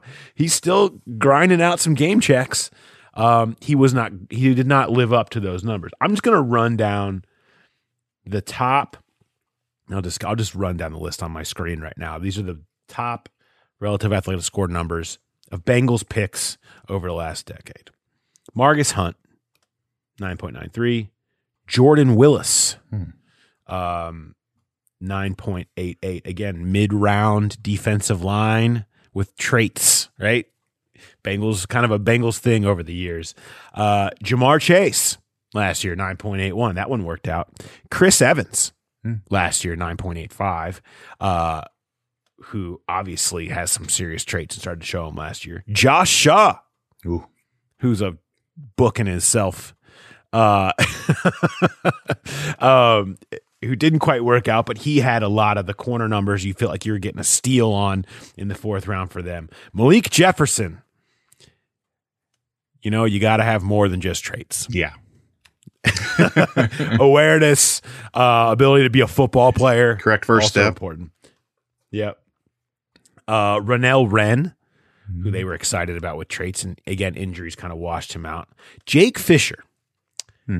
I think they felt like they had a home run steal with Fisher. Fisher also on the Josh Norris less than 4.5 offensive lineman shuttle, had the speed. He was big enough. He had this elite athletic profile, and then for any number of reasons, it just never worked out for him. But it's kind of an interesting example of the draft. You never quite know, even when you think you've got every box checked in terms of athletic profile, and he played, at Oregon. It's not always that simple when you get to the league. A few more: Joe Mixon, John Ross. Obviously, everybody knows he had the athletic traits. Yeah. Joseph Osai, again, mid-round defensive lineman with traits. Jordan Evans also on the top of my list. A few other, and then next, AJ Green, Tyler Eifert. So you get down, and then you're down under 9 at that point. So those are kind of the elite prospects they've taken. It's hits and misses. Reed Fragel also on this list. I skipped over him. Can't forget Reed. No. Hits and misses. The athletic profiles are some of the battle. I think these are helpful numbers. They're helpful to look at guys comparatively over time. It doesn't mean they're always going to hit, but it does show you when you're looking for traits, how to find traits. A quick Josh Shaw nugget here. For whatever reason, I went through every USFL roster to see how many former Bengals were in the USFL, and Josh Shaw was in the USFL. Now, I was not prepared for a Josh Shaw reference, so I don't have that whole list here in front of me, but it was interesting. I didn't know what it'd become. I thought he was totally out of football, but I see he is kicking around somewhere in the USFL right now. Good for Josh Shaw. It's a check. Josh Shaw, all I know is he's in the news for gambling issues. You can Google that yourself. And you might want to look at the Bengals-Titans game in Oh, no, don't accuse him of shaving points now. Don't accuse Josh Shaw of shaving points. But if you want to know what it would look like if you felt a player was shaving points, you can just look at the end of the Bengals-Titan game. And what year was that? Was it 17 or 18? It was the game Burfict got kicked out of. Yep. The John Ross gave up on the deep ball. That one, that was one of John Ross's 17 plays run that year. Yeah, where he just quit on a deep But Josh Shaw, 3 fourth quarter penalties. That's all you need to hear. All on the last drive. All on third game-winning down. drive. All drive extending third. No one is saying that anybody shaved points, but if you wanted to know what it would look like if someone did, that's probably what it would look like. That no one's accusing. No, certainly not. Anything. Let's bounce this topic and bring in Kent. Very excited to talk to him about relative athletic score, about traits, translatable traits, what positions to look for. What have we learned from all this insane knowledge that he has found, his background, his story at MathBomb on Twitter. I highly recommend follow. Here is Kent Lee Platte. Kent, what's going on? A lot, man. I'm happy for the football season. We're getting real close to that draft, though. Yeah. I got to tell you, I think I was just sort of going through as I do every year. You know, you're doing your prep, you're putting your stuff together, you're trying to plot positions and sleepers and things like that. And I was like, I use this so much, and I feel like I wanted our listeners to understand the background of it and the uses of it and how much it can translate. And I wanted to learn a little bit more about how it can translate for team specific needs and things like that. First of all, what's your background? So I started out, I went to the Navy right out of high school, and I worked in cryptology, which is super exciting because I can't talk about most of it. And I wish it was more exciting. Like, I can't talk about it, but it really was fairly boring. But after that, I got out and I bounced around a little bit. I actually work in development now, both for Pro Football Network, and my day job is all development. I code and I work with tables and lots of math and numbers, pretty much all the time. So, people call them spreadsheet junkies and things like that. It's kind of a toned down way to just see people who are way too happy doing math. I love it. And so you were doing that, and then you took an eye on football. When did you kind of take an eye on, these numbers, these testing numbers, and creating relative athletic score? So I've always been a fan of football, but I got really into the draft probably around 2009 or 2008. I started getting into the metric stuff in 2013, primarily because of guys like Le'Veon Bell. Whenever we would have conversations about players like him, they would refer to him as unathletic. And it was because he ran a 4.6 in his 40. Most of his other metrics were great. And as an overall athlete, he was a very good tester, but that unathletic thing kept hitting him. It's like, he's not though. Like he's just not. You're using the term incorrectly. And I started realizing a lot of terms that people would use that really didn't mean anything. He's quick, but not fast, or, oh, he's so explosive. They sound great, but what do they really mean? What can we really gain from that information? So I started developing relative athletic scores, which didn't have a name or anything at the time. And it was actually quite terrible in the beginning. But the idea was to create a simpler way of understanding, a way of contextualizing the metrics so that anybody could look at it and just understand at a glance, is that good? Is that a good score? Like, if he runs a 4.6, how bad is that compared to the rest of his peers? The scale is entirely 0 to 10, which anybody can understand. If 0 is never going to be good, 10 is, if you're 0 to 10, 10 is going to be the good one, right? Pretty easy. And then everything's color coded on the cards. It's stoplight color coded. So red, yellow, green, very easy to understand. I think it really helps to give fans an understanding of whether or not a player's testing is good, because even now we'll still get players that get talked up and they'll say, oh yeah, he had a 30 and a half inch vert. And if you don't know that's, average or above average or whatever, it doesn't really mean anything to say things like that. And since everything's put on a 0 to 10 scale, it's easy to understand. Yeah. It takes all of those individual scores, throws them into an average, and then it compares the average to every average for every player at that position, going all the way back to 1987, and then gives you a final 0 to 10 score for a player.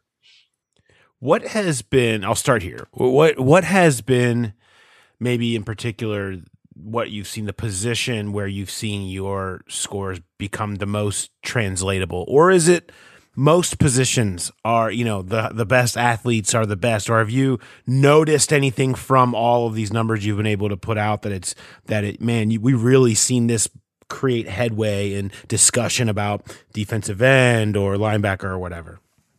So in general, there's a correlation for every position. And part of that is just that those are the guys that get drafted, right? Those are the guys that are going to get drafted. They're going to get those opportunities in the NFL. In general, that's just how things work. But it's so pronounced at some positions that it's really hard to ignore. Tight end is the most obvious one. There are no poor testing athletes at tight end who find success in the NFL. It's just not a thing that happens. We've got outliers at every other position. We've got wide receivers like Anquan Boldin, DeAndre Hopkins, T. Higgins most recently, guys like that who didn't test very well, but have found success in the NFL. We've got that for every position except tight end. It just doesn't happen at tight end. Tight ends are good to great athletes, and that's it. You mentioned defensive end. Defensive end is for the defense one of the easiest ones because that's extremely predictive at defensive end. Same thing at cornerback. It stood out so much when I started actually digging into the data that it was kind of wild seeing just how much it mattered because you don't really expect it to be that big of a deal. What was that? I mean, do you remember that in some of the names that you saw? And particularly, I'll go to cornerback, I guess. When you said you don't think it'd be that big of a deal, was there something, or were there people there, or particular numbers within the relative athletic score that you noticed with that position that made it seem, wow, it really is as simple as this and this and this? Yeah, it really depends on type, especially at the skill positions, right? Because not every cornerback is the same, and the NFL is cyclical. So whenever we have those big, super fast athletic corners, the NFL counters that by starting to draft smaller, shiftier receivers. And then they counter that by getting smaller, shiftier corners. And then they counter that by getting bigger, faster receivers. And it just creates this cycle, which is why I didn't think it would matter as much, because I figured that within that, you'd have a whole bunch of turnover and churn and everything would kind of switch over time. And at the time, we had guys like Josh Norman who didn't test well, who comes up all the time whenever you're talking about guys who didn't test well. Xavier Howard, Joe Hayden. But when you actually start to dig into the data, that's not the full story. Like both Hayden and Xavier Howard, they didn't test very well at the combine, but they tested phenomenally at their pro day, way better than you would normally expect a guy to test at their pro day, because they're always a little bit better, right? But they tested way better when they got to their pro day. So it could have been an injury. It could have just been preparation. There's a lot of things that could have gone into it, but it wasn't really representative of who they were as an athlete when you see how different it is. Most of the time when a guy tests at both the combine and the pro day, there's a little bit of difference, but they're pretty much the same, right? They don't suddenly become a great athlete. Yeah. But once I actually started looking at the numbers, there are guys that are outliers, but they also tend to be very few and far between. And what really stands out is because those guys don't get drafted very often, and because they don't make it in the NFL very often, they're very notable when they do. People remember those guys when they start to look at testing, and they're like, oh, testing doesn't matter because Joe Hayden was good.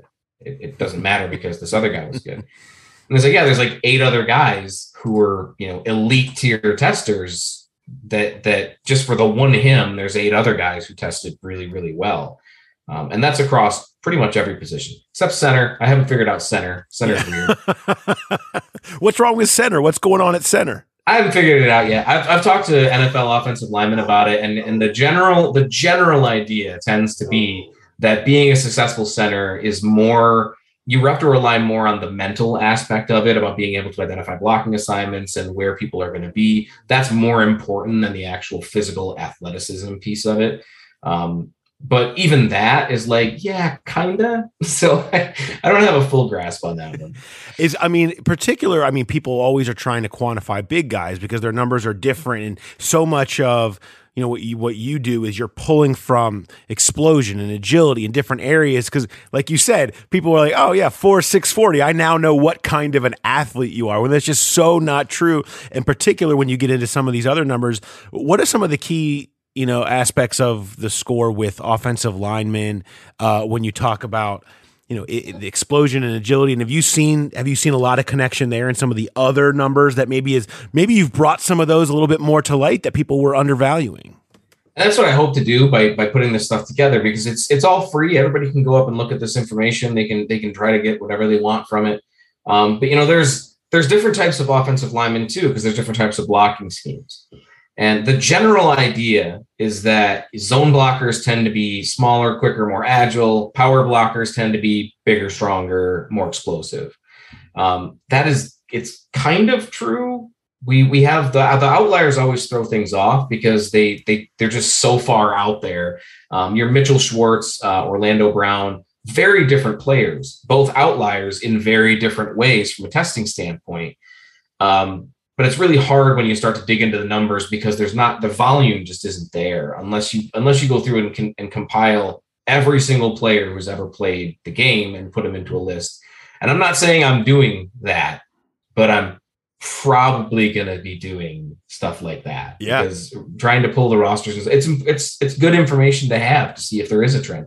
Sometimes you don't find a trend. Like I mentioned center, sometimes you just don't find a trend, which in itself is useful because then you don't have to worry about it. If a guy tests poorly, but he looks great on tape, you can just be like, who cares? Who cares? He plays, but the rest of them center. pay a lot of attention. I'm glad you mentioned tight end because the one that has sparked my interest lately, the Bengals are looking for, that freak athlete, probably tight end. And notably, Jelani Woods from Virginia scored the perfect 10. I mean, obviously that's rare. It had been forever. I mean, something like that. I mean, how much do you feel like this is kind of guys like him are exactly why this tool exists and why you like this tool? Because he might have just been considered, another great athlete. But then when you really put it together, you see, wow, he has a truly unicorn-like, skill set.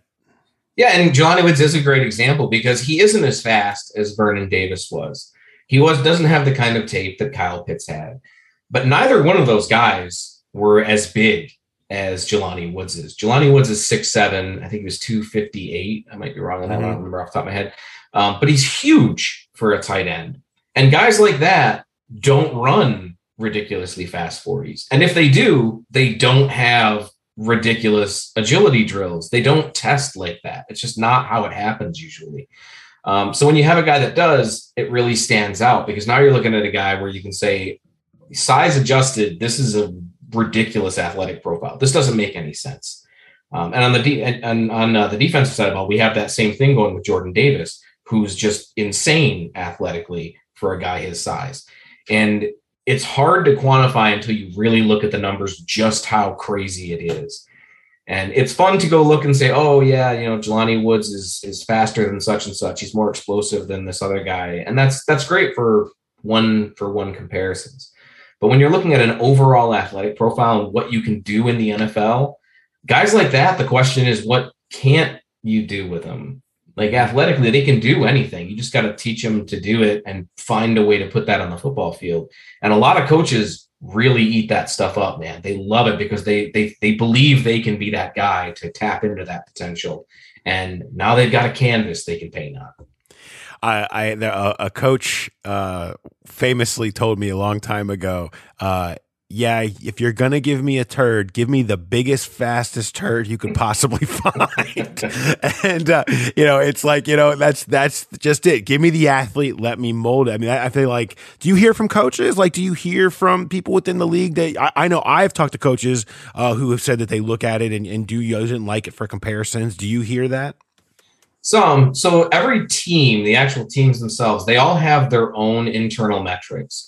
I know, having talked to some people in the league, that some of them are very, very similar to what I use. I've never had anybody say, yes, that is the thing that we use, but the systems that they do, an example I would give would be the Packers, the Saints, and they've changed GM, so we're not entirely sure going forward, but like those two teams I know in the past have, their system is so similar that it may as well be the same thing because we're looking at exactly the same types of numbers. Maybe the output's a little bit different, but it's the same type of numbers that we're looking at. Teams love this stuff. Scouts love this stuff. Agents really love this stuff because it helps them promote their guys. For me, it's always about getting the information out there and making it easily accessible for everybody. Being able to compare a player side by side, as simple as that is, there just aren't a lot of tools out there that allow you to do that. And putting something out there that people can use to do pretty much anything they want, and then trying to update it every year with even more and more information. That side-by-side comparison tool is something we added new this year. I have an intern, Eric. He's fantastic. He put that out there. There's a calculator right on the cards now. So people are like, oh, I had this other number. I'm going to plug that in and see what this score looks like. I've had agents that have used that extensively since we implemented it a month and a half ago, who are just like, hey, can you update this guy's numbers to this, and this, because this is what the card looks like with this stuff. Because again, they're trying to promote their guys. Right. And, I always use the official metrics, whatever I can get official and verified. But if they have those numbers, they can plug them in and post it. I ain't going to stop them. Well, that is awesome, and this stuff is great. If you're not following at MathBomb, I highly recommend it, especially as you get closer to draft season, because when you start talking about guys that you haven't heard of as much as second, third, fourth, fifth rounds, a lot of them are going to be because of some of the eye-popping numbers that are really easy to digest there, and great for really everything when it comes to the draft world. And I love it, and I really wanted to have you on so that when people see me consistently reference relative athletic score, they will have a knowledge of exactly what it is, and I don't have to keep explaining it because it's so easy to use, and it's such a fantastic tool. So thanks for all your hard work on it, man, and thanks for taking some time to chat with us. Appreciate it, man. Thanks for having me on. All right, great chatting more with Ken, and again, more stuff on the Linderbaum, the centers. I don't know. Yeah, I don't know.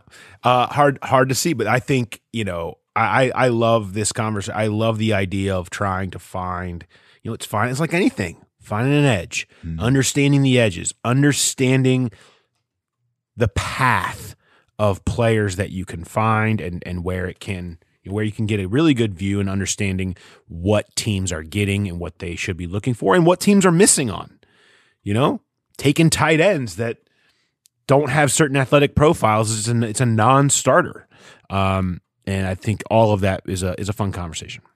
I'd be interested to hear the bottom 10 RAS scores of Bengals draft picks. If you went through them all in the last 10 years, I'm sure there's probably some really low ones at 6th, 7th round picks, but it'd be interesting to know what the lowest RASs were of the people they took early. Would you like to know, Jay? Oh, you already have that. Oh, it's just all I had to do is click one button on RAS.football and flip it from the good to the bad. Okay. Here are your bottom ones that I have with actual numbers on. An interesting list. Tyler Shelvin, 0.86. No surprise. He's not exactly athletic. He is, but he's huge. Yes. It's hard to... Paul Dawson, who I'm going to guess didn't show up for his pro day or was late under the influence while he ran and did his stuff, or did they count the seconds he was late to show up on the line to run the 40 against him? Maybe. Auden Tate, who we know, not known as the most elite athlete, but just got great hands. Trey Hill, who they took last year.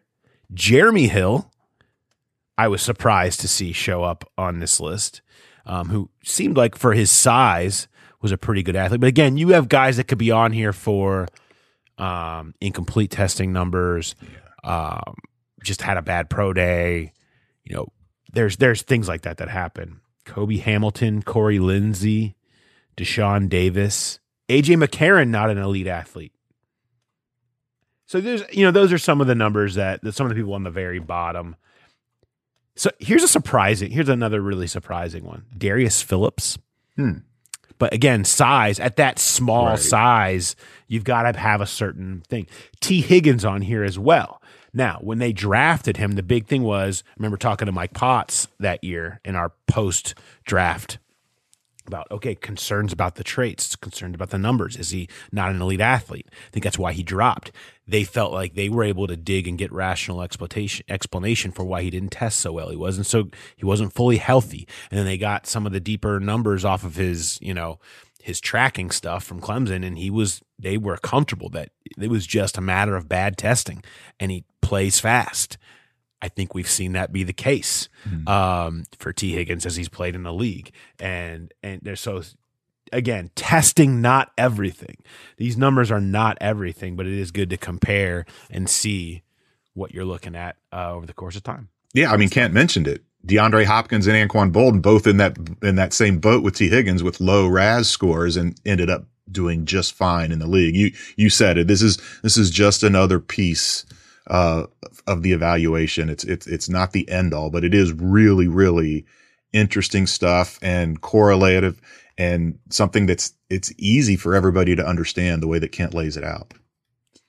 And important, you can be a contested catch guy. You can be, Hopkins, Bolden. I mean, we talk about Tate in a different level. Higgins, it's fine. Like, you don't have to be the greatest athlete in the world if you are great at being savvy at the catch point. You have incredible hands. You've got wide radius, all that stuff. I mean, there's different types of receivers. That's what makes Ja'Marr Chase so special. I mean, he's so tough at the catch point. He's so physical at contact, and he's one of the freakiest athletes you've ever seen. That's what makes Ja'Marr Chase. A part of it is you combining all of those things. That's what makes the truly special ones special. Let's knock out some mailbag questions and get out of here, Jay. Okay. We're recording this on Tuesday. It's opening day. We got important things to do. Okay. I want to drop in a question. Some of you didn't understand the assignment, but we love everyone, Jay. Yeah. Just because it was a mock draft mailbag and you were supposed to send in your mock drafts and you just sent in a draft question doesn't mean we don't still have love. And it's okay. Maybe it just sparked your question. We don't care. We're all about everyone here. Hugs for everybody. James Abernathy sends in this one. Fast forward to the draft. Bengals take an offensive lineman. Who is it? In other words, the Bengals would be most willing to bypass other needs and draft an offensive lineman if which offensive lineman is still available at 31. What do you think, Jay? Yeah, I think we touched on it earlier. I think it would be Linderbaum, just based on his upside. And as you said, that would make for one hell of a line. You plug that guy in at center, move Karras out to guard, give Jackson Carman another year to kind of grow into a professional athlete. I don't know if a year on the bench would stunt his development or not, but if you would at least, you really increase the depth and improve the starting lineup. I think he's the guy that if he's there, that would be the most likely O-line pick at 31. I would agree. The other thing is, if Linderbaum gets hurt, Karras just moves right over, takes over at center, and the other guys play. It's a double. It's a 2-for-1. So people knock Linderbaum for his versatility. Oh, he's one position only, center only. Well, guess what? It doesn't matter if you've got an insanely versatile center guard like Karras. It offsets that knock. It doesn't matter that he's center only. It's fine because he's going to be your starting center every time he's healthy. And you have a guy that can play guard and move over to center if Linderbaum can't play. That makes them a nice 1-2 combo together. So that's why I'm with you on that. Zion Johnson I would have as number 2, and then I'd have Kenyon Green after that. You throw in. You mentioned the tackle wild cards. It's hard to know which of these tackles would slide. Why are they sliding? Why would the Bengals like them?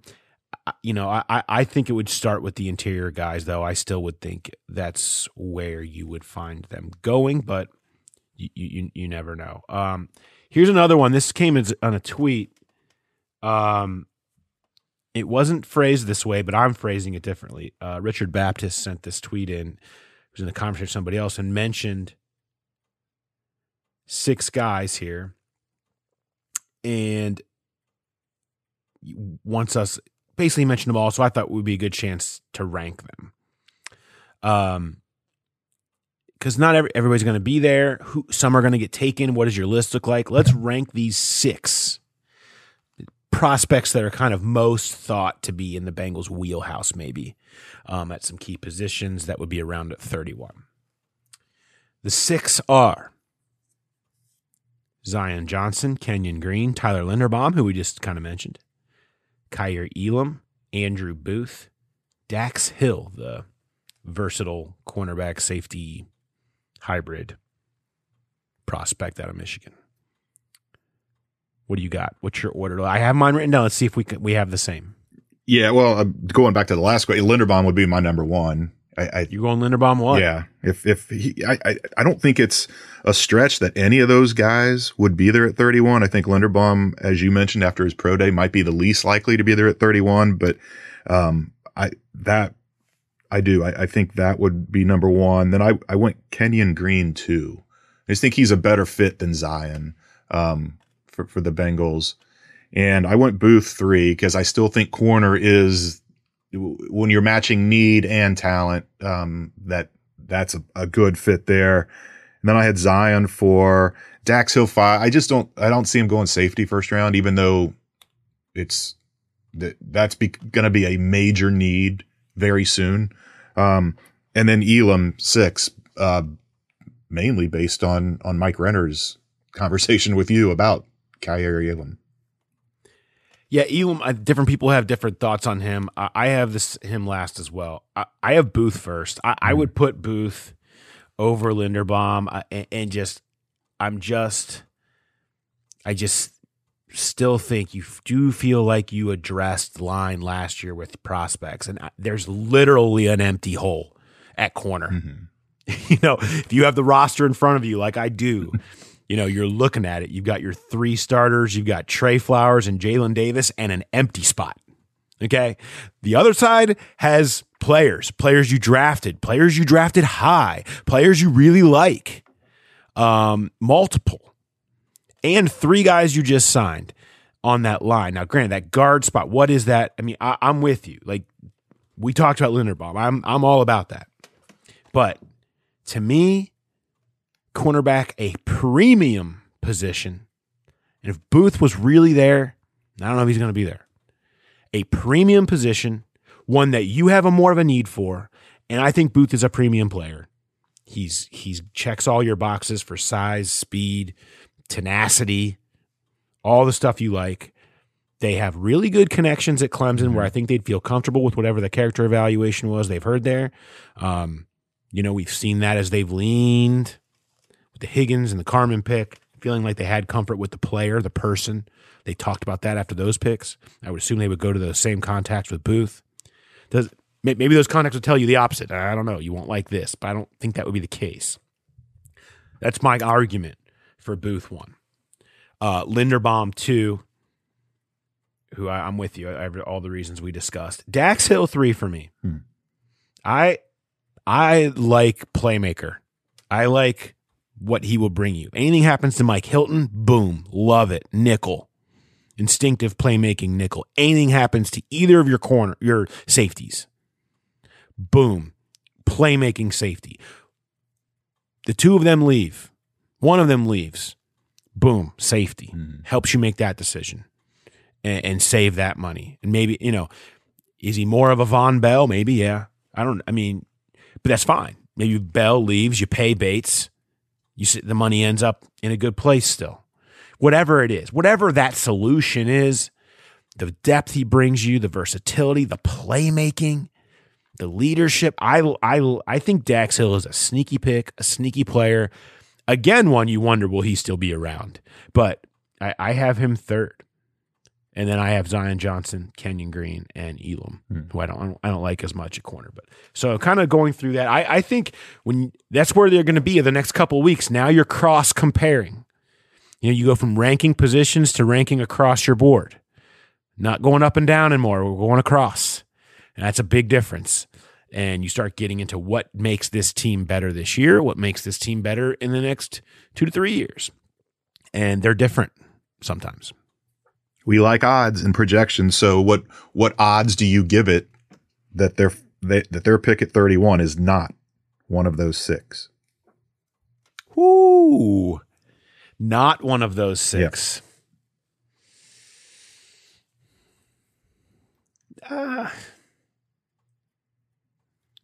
That's a hard one. It is. I would say 64% chance it's one of those 6. I was going to say 33. It's not. So we're right. We're right in the same line. There's so many guys and there's so many, you don't know who's going to slip. Right. You don't know who, that's really hard. Nobody thought T. Higgins was going to be there at 33. No. Nobody, that's just it. Especially when you stay put and pick, it's because you didn't think that someone was going to be there. Some slip was going to happen. I mean, I mentioned it to Mike Renner. Is there any chance in hell Devontae Wyatt falls all the way down to 31? No, there's no way anybody could see that happening. Then look on Pro Football Network, on that people sending us these mock drafts with him at 31. You never know. Maybe some people don't like Devontae Wyatt as much for whatever reason, or the run on receivers and quarterbacks overwhelms the draft, and he's the slider. You aren't passing that dude up you are sprinting. You are sprinting to the podium, if people still did that. You're sprinting to the send email button. So that's just it.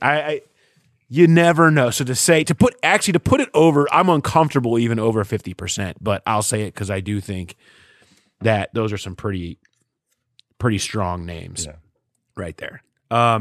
Last one I want to talk about, and we're going to leave. Which is just more of a comment, because I liked it and I'm entertained by these things. Shout out Dragonfly Jim, who just says, I like that he starts this email just talking about, like, look, I know I'm not getting a tight end here. So I'm thinking, this is a good, serious email.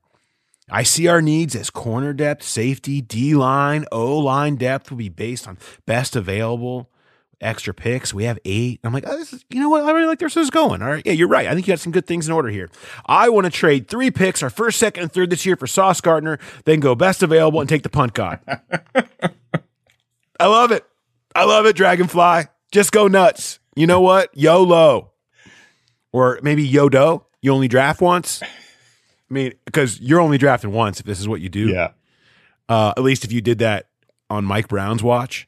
But I love it. Sauce Gardner, punt god, call it a day. And then some bit pieces on day 3. There you go. Mission accomplished, I say. He loves the local angle with Sauce Gardner, but he hates the local angle. He's trying to get rid of Kevin Huber before he can become the all-time games played leader of the Bengals. Don't do that to K. Hubes. Don't do that to K. Hubes. Love it, Dragonfly. I will say, if we're putting odds on that happening, it's negative. I'll never say never. That this draft only ends up turning up Sauce Gardner and punt god, I'll say 0.001. I'll just do 2 zeros. 0.001% chance that those are the only 2 players. Plus, I'm sorry, I don't want to PP on the back day 3 bits and pieces that also are part of this equation. I don't want to poo-poo those. But basically, not happening. Punt god and Sauce. Probably not going to happen. But I like your spirit. I like who you're trying to be. And it's fun. Would that give us more or less to write about if they did something like that and they only made a couple picks? Oh my God, so much more. I mean, we'd have to do stories on like general manager psychologists, and like what happens if your front office all needs to be put into a mental institution, wondering what has changed their stripes so dramatically. Is everyone bipolar now? Like what is happening? Why are they doing the exact opposite of everything they've ever been in life? The Costanza effect. They decided to go full Costanza. Well, I hope it happens for our sake then, just for the entertainment value. That's what this is about. It's all about entertainment value. I hope everyone has felt entertained by today's episode. We'll be back next week. Dane Brugler, the man, the myth, the legend, the beast, will be on to talk about the beast through a Bengals lens. Our draft coverage has expanded. It's awesome. We have so many more people that we have added. One of them is Deontay Lee, who is going to join us, also one of our new draft analysts. So I'm dubbing next week The Call is Coming from Inside the House episode, as we talk to our people, our draft experts, in the lead up to draft weekend, which is ever so close, Jay. We are almost here, and I'm very excited about that. All right, thanks everybody for listening, and we will talk to you next time on Hear That Podcast Ground. Have a good one, everybody.